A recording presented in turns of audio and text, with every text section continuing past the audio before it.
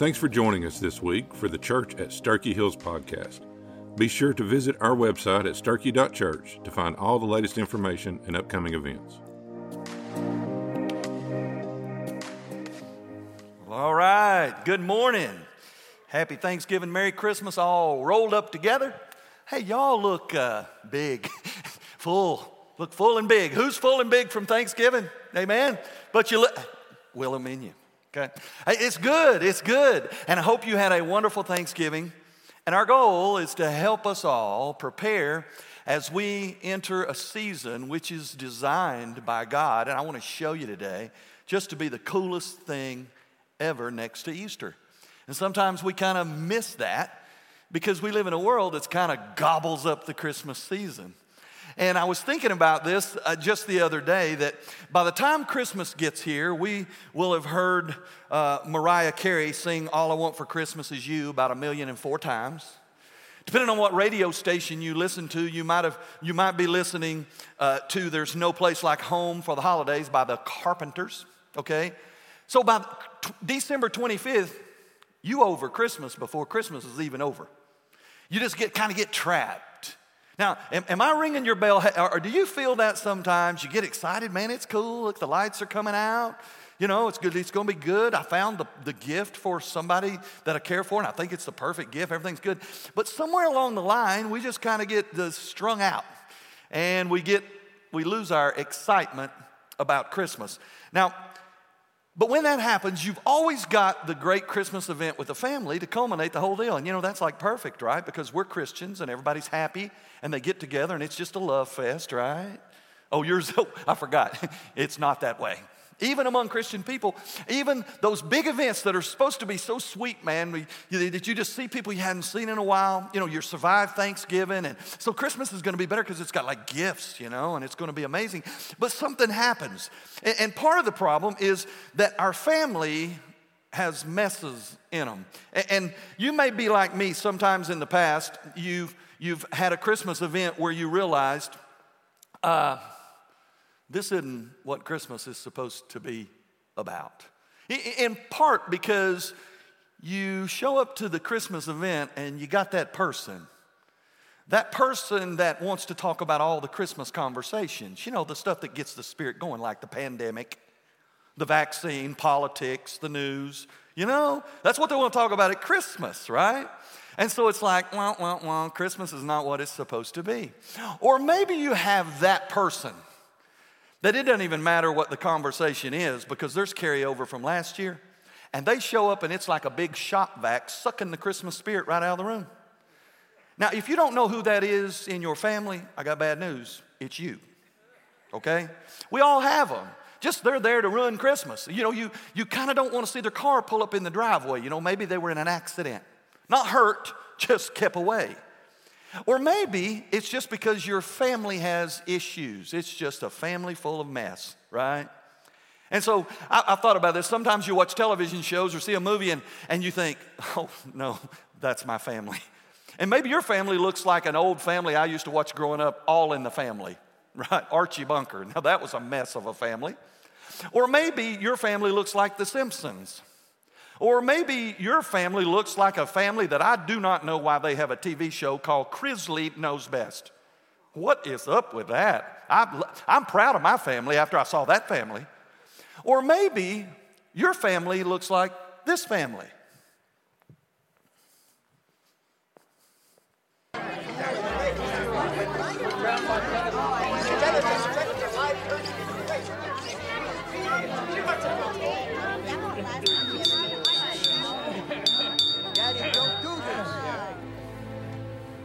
Before we begin, since this is Aunt Bethany's 80th Christmas, I think she should lead us in the saying of grace. Oh, great.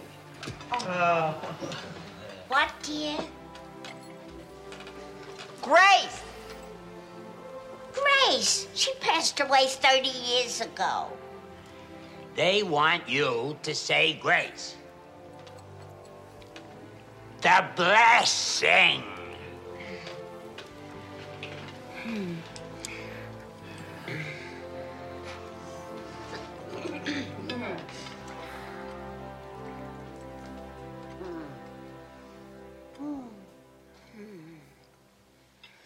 I pledge allegiance to the flag of the United States of America and to the republic for which it stands, one nation indivisible, with liberty and justice for all. Amen. Amen. Amen.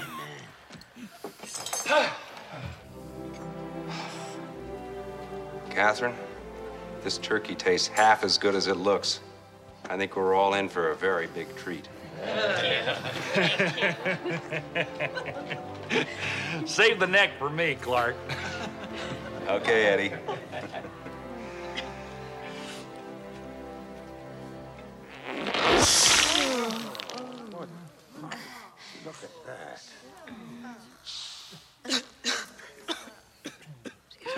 Sorry. Why are you crying? Huh? I told you we put it in too early. Oh, it's just a little dry. It's fine. I told you. Hey, so maybe your family looks like that family. Maybe your cousin Eddie, I don't know. But that's what happens at our Christmas, and it's messy, right? You know you got it. Let's just own it. Let's just walk in it, all right? So here's the question. How do we enjoy Christmas and experience Christmas like God, the creator and sustainer of the universe and us? How do we enjoy Christmas like he intended it to be? I want to help you understand something, that messy is God's strong suit, right? God handles the messiness of our lives and of our families and of our Christmas. And at the end of the day, we get to choose whether or not we're going to walk in that or not. And so today's message I called on the back of your worship guide, A Christmas Mess. Now, you may want to put a subtitle on there. When you wish somebody Merry Christmas, say, hey, messy Christmas, because that's where you live. Or it's, hey, Merry Christmas, because that's where we live. I want to show you today that God is okay with the mess that comes for Christmas, because it was in the very first Christmas. Now, I have a confession to make. I don't preach messages very, very often. I mean, funerals maybe a little bit, but on Sunday morning I don't. I love to preach. I love to prepare. I love to listen to what God puts on my heart, but I was kind of busy. And so I thought, okay, I'm going to dig something up from the past and kind of brush it up, clean it up, polish it a little bit, change it a little bit. They'll never know, right? It's confession. And God said, we ain't doing that. All right? And so I picked up my Bible and I started reading in Matthew 1. I thought, let's just go to the Christmas story. I didn't get very far. And a message just kind of evolved or emerged. And this is what we're going to look at today, a Christmas mess. Now, we're going to be looking at Matthew and Luke predominantly, so you can find that in your Bible. And point number one is Christmas includes the messy. Isn't that good news? Christmas, it was designed to include the messy. Jesus doesn't hide from it. Listen, we're going to read something that's very exciting to read, lineage, okay? It's like reading the book of Numbers. But I'm going to read it to you because I want you to see what Christmas, the origin of Christmas, what it included. It says in Matthew chapter 1, verse 1, it says, this is the record of the genealogy of Jesus Christ, the son of David, the son of Abraham. Abraham was the father of Isaac, Isaac the father of Jacob, Jacob the father of Judah and his brothers, Judah the father of Perez and Zerah by Tamar, Perez the father of Hezron, Hezron the father of Ram, Ram the father of Amminadab, Amminadab the father of Nahshon, Nahshon the father of Salmon, Salmon the father of Boaz by Rahab, Boaz the father of Obed by Ruth, Obed the father of Jesse, and Jesse the father of David the king. David was the father of Solomon by the wife of Uriah.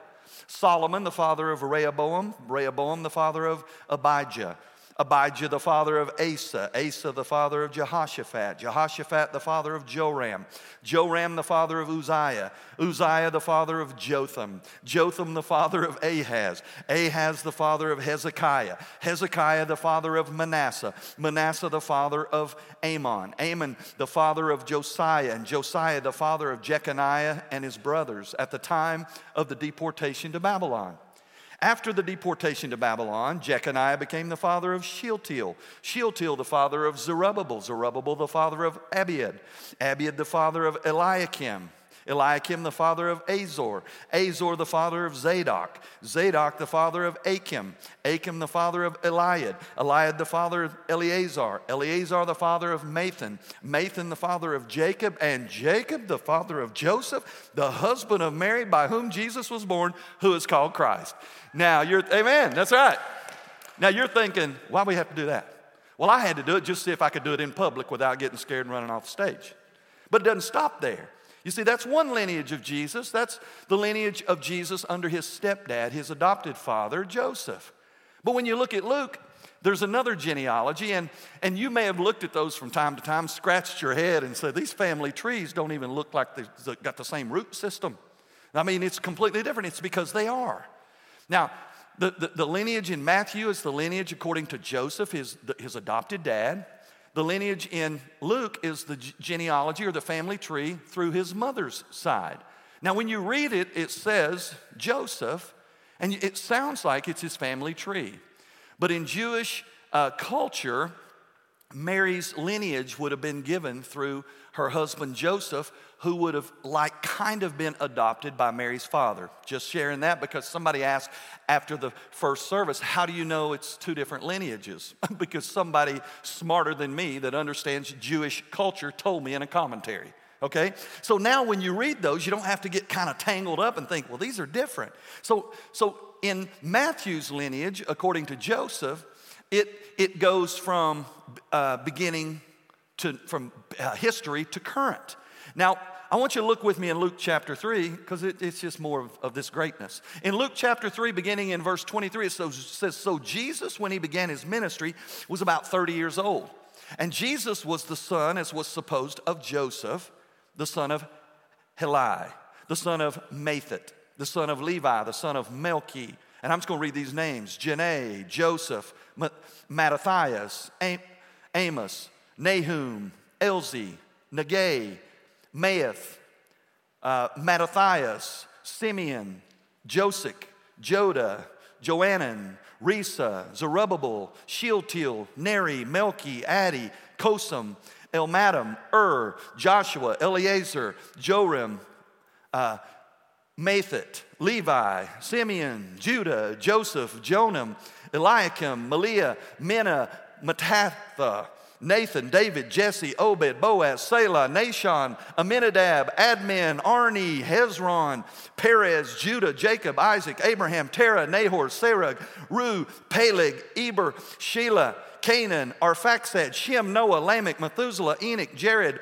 Mahalalel, Kenan, Enosh, Seth, Adam, and God, all the way back to the very beginning. Now, you say, why are we looking at this? Because we're talking about a Christmas mess. I want you to know you ain't alone. And I want you to know your Christmas mess, or the idea of a mess for Christmas, didn't begin in your family. The idea of a Christmas mess began in the very first Christmas family. That is in the family of Jesus. Now, genealogies were given kind of like a resume, a list of credentials, right? But as it is with God, God uses the good, the bad, and the ugly. And the good, the bad, and the ugly are in his family tree, just like they're in yours. They're in your lineage, and they're in his lineage. And I want you to know it's okay. Christmas has messes in them, all of them. Is there anybody in here who has a perfect family? Raise your hand so I can have you escorted out. No, nobody raised their hand. Okay, we got them. I want you to know it's okay for Christmas. But we've got to understand, we can't get bogged down, tied up, messed up with the messes of our life, because Christmas includes a mess.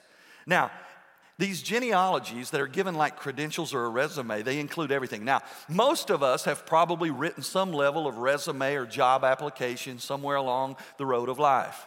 And in that, we're supposed to write our previous experiences, which would now qualify for the position at hand. That's what Jesus is given. This qualifies him, okay? Now, if you were writing your resume and you got fired from Belk for shoplifting, you're probably going to accidentally leave that off your resume, right? And you're probably going to hope they don't call Belk because they found out you got fired for shoplifting. Or maybe you worked at Weigel's for a while and you were late every single day because you just can't get up in the morning, okay? And so you're not going to put on your resume, I was at Belk for 2 years, but I got fired for shoplifting. But then I went to Weigel's and I was at Weigel's, but I got fired there because I didn't show up on time every day of my employment there, and so they let me go. Oh, but then I found this other job, and we're going to pick. You're not going to put that in there. You see, it's not that way with God. God is transparent with us. He tells us everything, and there's a reason for it. And in this passage, he reveals the messes of Christmas. And point number one is this: Christmas includes the messy. That's good news, isn't it? This year, Christmas was given from God to include the messy. He doesn't leave you out of Christmas spirit because of the mess that's in your circle, that's a mess in your family and in your world. Christmas includes the messy. Now watch this. You say, what does that have to do with the lineage? If you just read it, it looks like a bunch of names because that's what it is. But if you read deeper and you begin to look at some of the characters that are at play in his lineage, in his credentials, in his resume, they include people like Judah. Judah was jealous of his brother Joseph, and he devised a plan to sell him into slavery. Later, Judah had relationships with a harlot who was ultimately his daughter-in-law. Yeah, that made the cut for Christmas, okay? That one's coming to your Christmas party this year. He was at Jesus's Christmas too. Now, you got a guy named Ahaz. Ahaz was the king of Judea, and he's one of the worst kings of all of Israel's history. Everything God said to do, he did something else, including sacrificially burning his own son as a sacrifice. He made the Christmas card, right? You keep reading and you find Joash. Joash was a wicked king. Now, he started out, he had a good season, but he landed in a bad place. He revived the Asherah pole and the worship of Baal in the temple. And he had the son of a friend whose name was Zechariah, who was the prophet of God. He had him stoned to death. He made the Christmas list.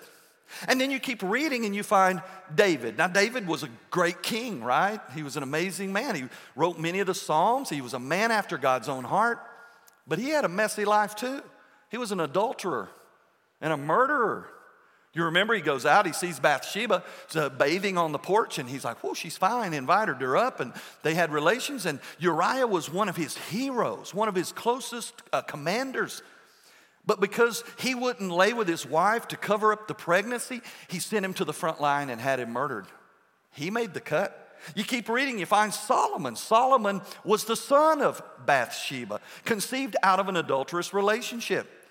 And although considered very wise, he married all these women who had foreign gods and just tangled up the worship of the true and living God. That's Solomon.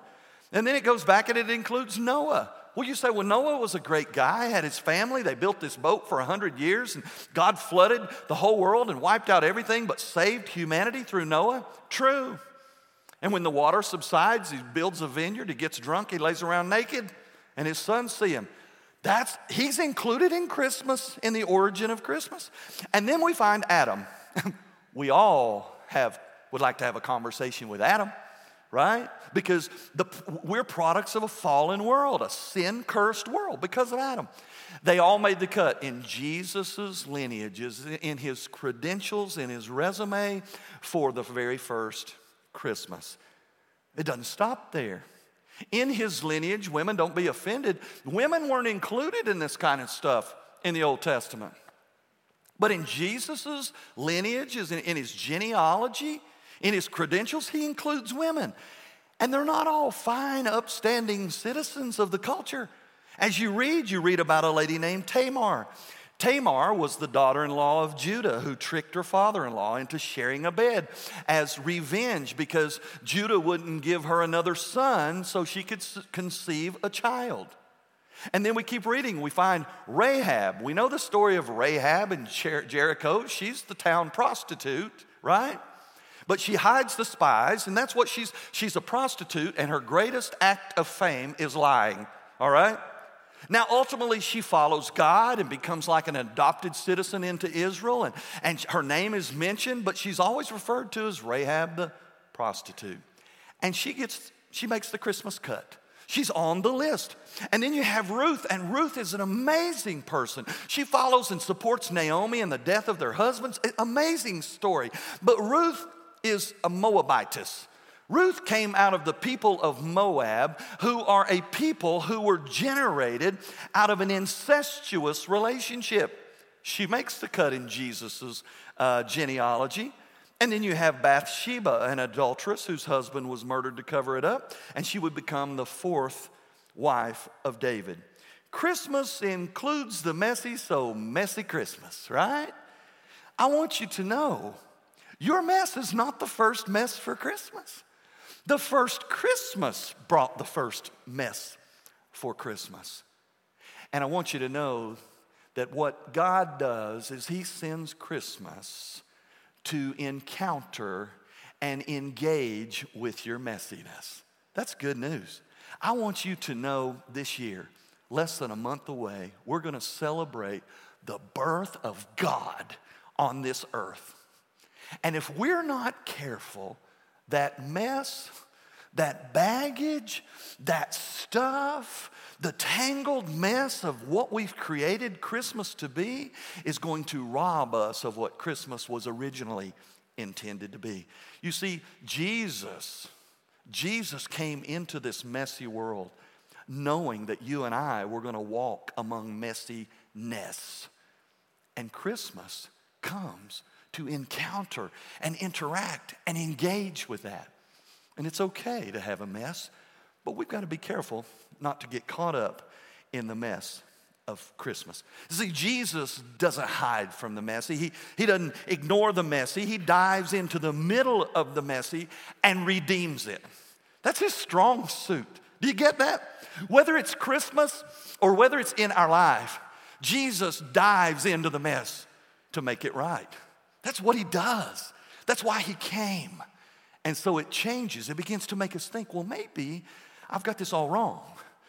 Maybe I spend more of my Christmas season thinking about the messy than I do the Messiah. And so this message, this genealogy is given to help us understand that Jesus includes the messy. And that's point number one. Now, point number two to help us get ready for Christmas is this. Christmas involves a message. Now, the message is bigger than I really noticed before. I mean, I kind of knew it, but I didn't know it was so pinpoint. And I want to show you the message of Christmas given to us during this season. The first was a message to Mary. And this is found in Luke chapter 1, beginning in verse 26. Here's what it says. It says, in the 6th month of Elizabeth's pregnancy, the angel Gabriel was sent by God to a town of Galilee called Nazareth, to a virgin engaged to a man whose name was Joseph, a descendant of David, and the virgin's name was Mary. Now the angel came to her and he said, greetings, favored one, the Lord is with you. But she was greatly troubled, you think, by his words and began to wonder about the meaning of this greeting. And so the angel said to her, do not be afraid, Mary, for you have found favor with God. Listen, you will become pregnant and give birth to a son, and you will name him Jesus, and he will be great. And he will be called the Son of the Most High. And the Lord God will give him the throne of his father David, and he will reign over the house of Jacob forever, and his kingdom will never end. So Mary said to the angel, how will this be, since I have not been intimate with a man? The angel replied, the Holy Spirit will come upon you, and the power of the Most High will overshadow you. Therefore, the child to be born will be holy. He will be called the Son of God. Christmas includes a message. And this message is no ordinary message. It's a life-changing message that interrupts the norm. Here's a young girl. Theologians believe she's probably 12, 13, 14 years old. And she has all of this innocence. And she's engaged to a fine young man whose name is Joseph. And they have plans and they've talked about the future. But the message disrupts the norm. The message comes diving into what is ordinary and normal and planned and understandable. And it pushes through that and it calls us to a new place where God is at play, where there's something bigger out there than our everyday run-of-the-mill routines and our ordinary plans. And it changes, the message changes the trajectories of lives. That's what Christmas was given for. And that's what it did for Mary. But I want you to notice there's another message that's found in this Christmas story. It's the message to Joseph. In Matthew chapter 1, we see his message. It says, now the birth of Jesus Christ happened this way. While his mother Mary was engaged to Joseph, but before they came together, she was found to be pregnant through the Holy Spirit. Because Joseph, her husband-to-be, was a righteous man. And because he did not want to disgrace her, he intended to divorce her privately. And when he had contemplated this, an angel of the Lord appeared to him in a dream and said, Joseph, son of David, do not be afraid to take Mary as your wife, because the child conceived in her is from the Holy Spirit. And she will give birth to a son, and you will name him Jesus, because he will save his people from their sins. It says he's a righteous man. Here's a young man who has fallen in love with this beautiful young lady, and they have an innocent relationship before God. And they have these plans, and all of a sudden the scandal emerges, right? All of a sudden, this innocent girl that you're engaged to is pregnant. And the talk, the chatter on the street is your girl has been sleeping around, right?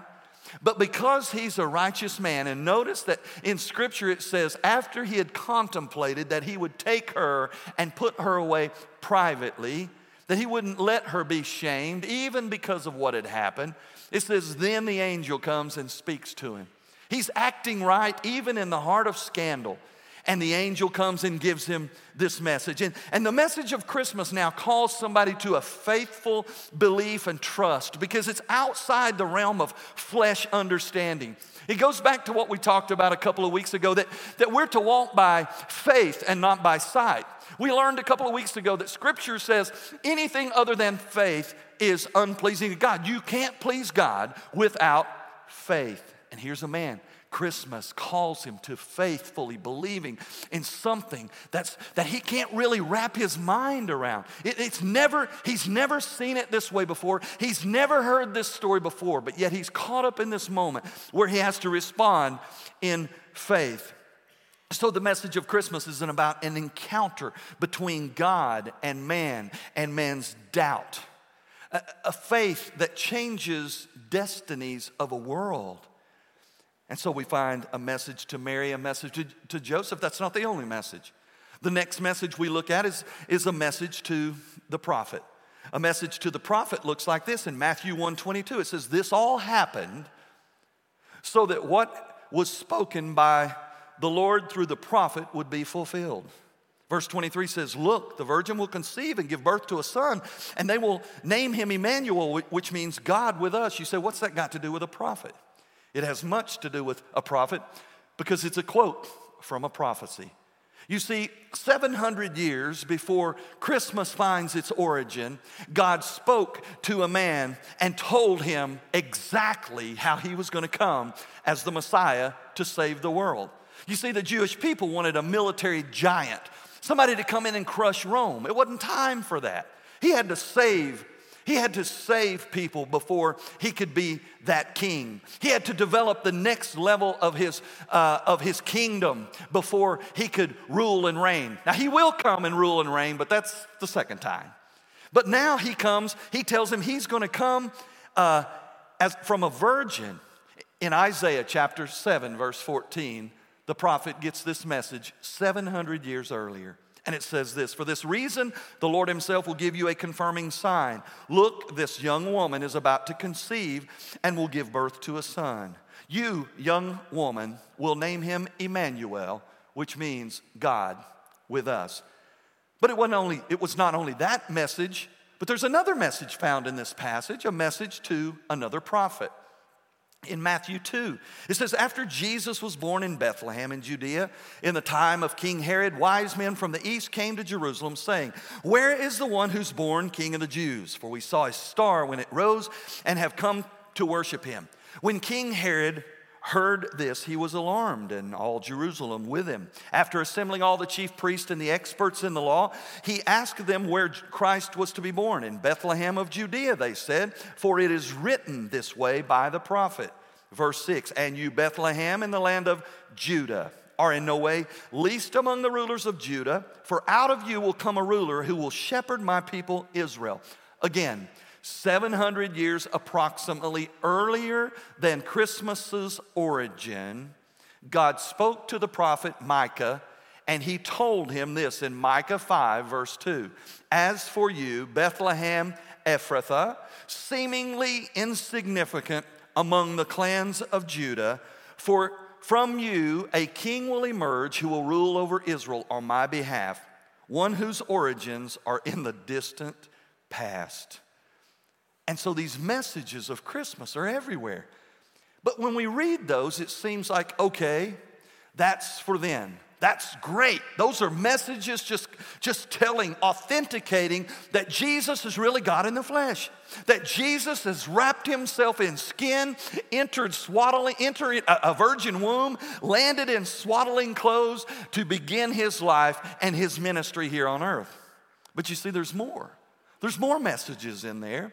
The next one we find in Luke 2 is a message to the shepherds. And it says in verse 8, now there were shepherds nearby living out in the field, keeping guard over their flock at night. An angel of the Lord appeared to them, and the glory of the Lord shone around them, and they were absolutely terrified. But the angel said to them, do not be afraid. Listen carefully, for I proclaim to you good news that brings great joy to all the people. Today, your Savior is born in the city of David, and he is Christ the Lord. And this will be a sign for you. You will find a baby wrapped in strips of cloth and lying in a manger. And suddenly a vast heavenly army appeared with the angel, praising God and saying, glory to God in the highest, and on earth peace among people with whom he is pleased.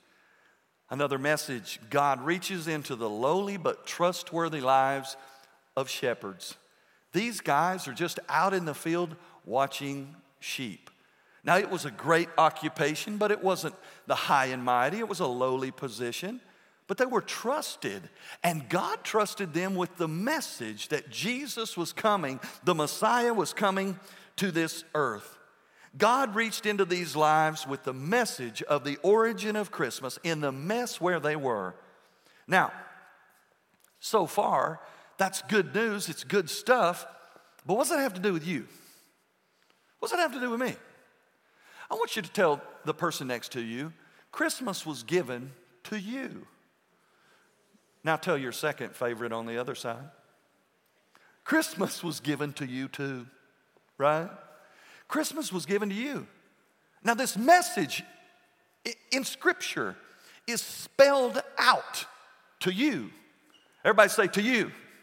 Everybody say to me. It wasn't just a general message given to wise men, angels, Mary, Joseph, the angels. It's a message that's given to you. And if we're not careful, we read right through it. I certainly have. So when I was preparing this thing, this phrase jumped out.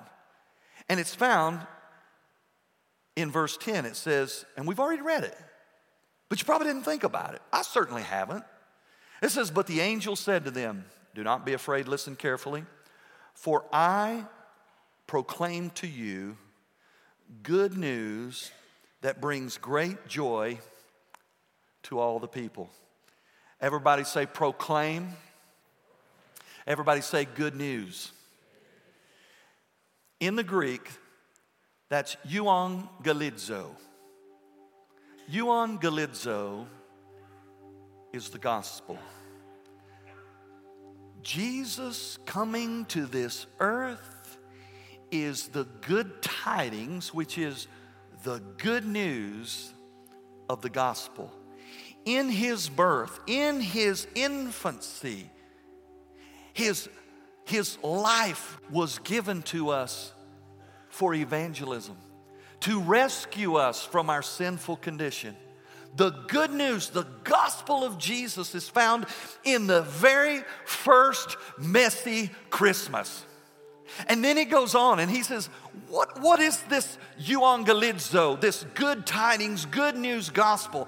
What's it supposed to do to you and me in this messy Christmas world we live in? Are you ready?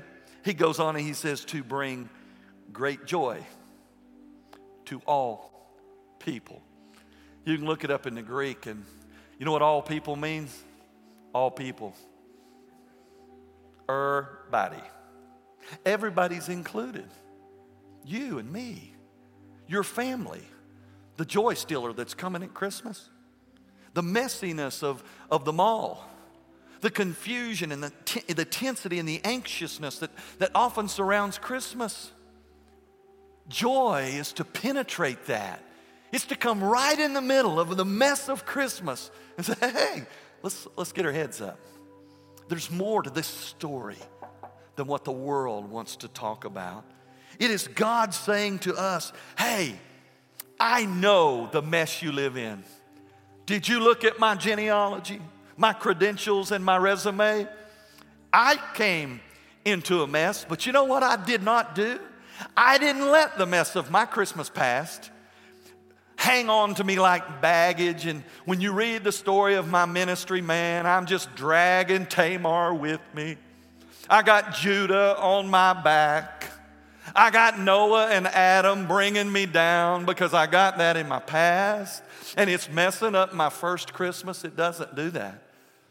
Jesus showed up in the middle of a mess, and he lived a perfect life so he could be qualified to die a perfect sacrificial death for me and for you.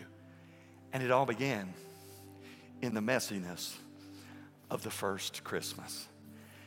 And so Christmas includes the messy, and Christmas involves a message.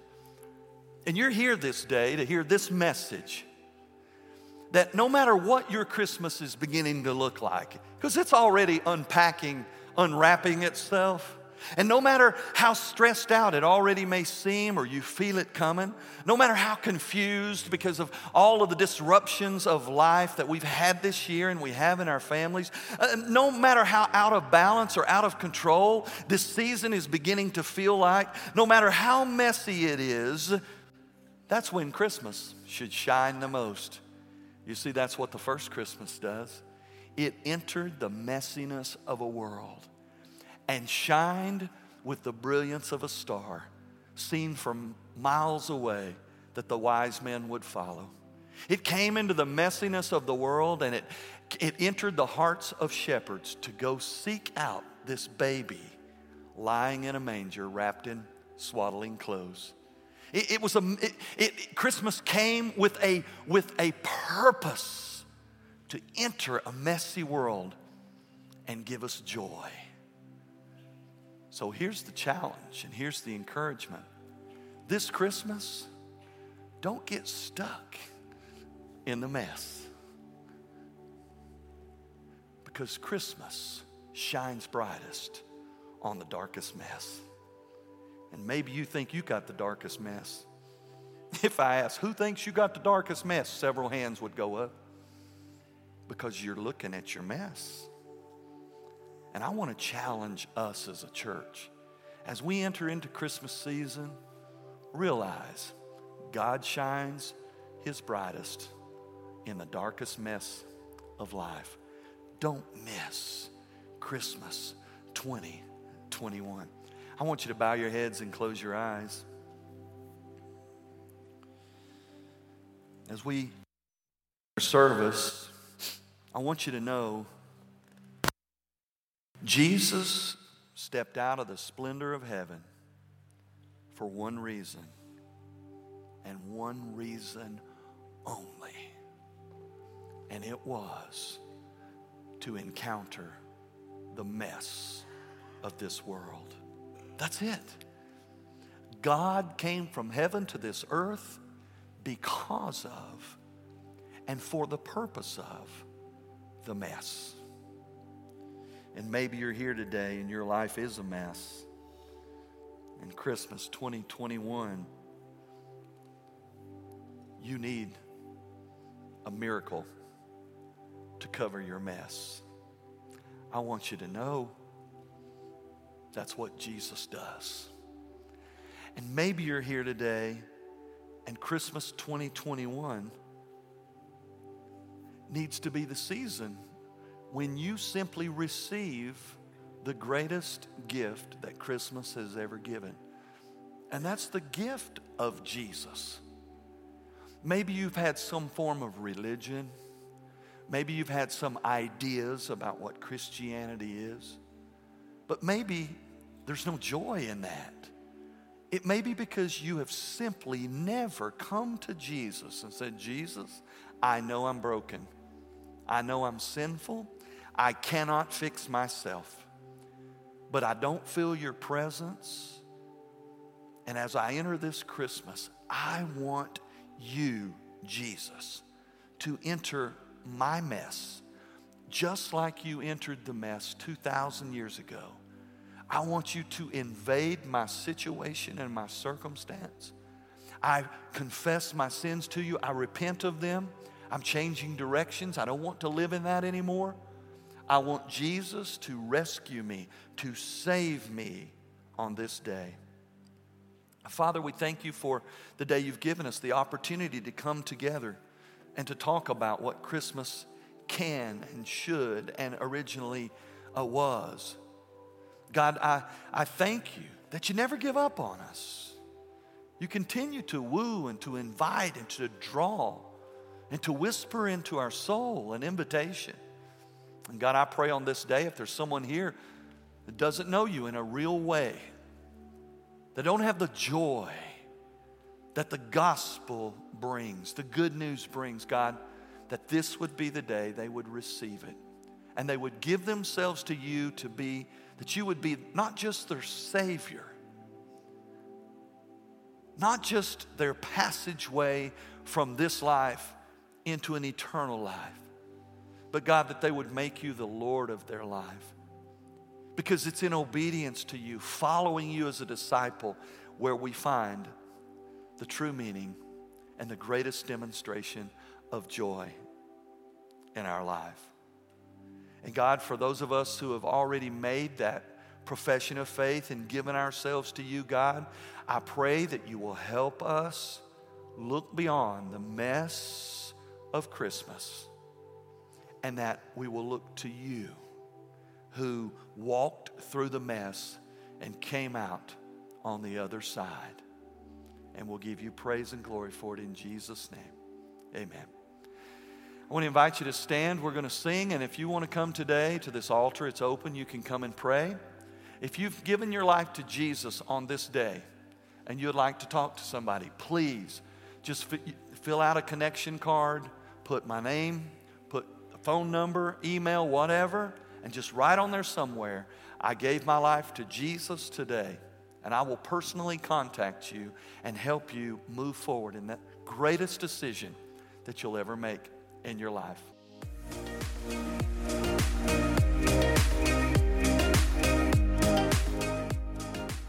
We hope that God spoke to you through this message. If you enjoyed the message, be sure to subscribe to our weekly podcast and visit our website at sturkey.church to find all the latest information and upcoming events. Be sure to join us again next week. Until then, may God bless you.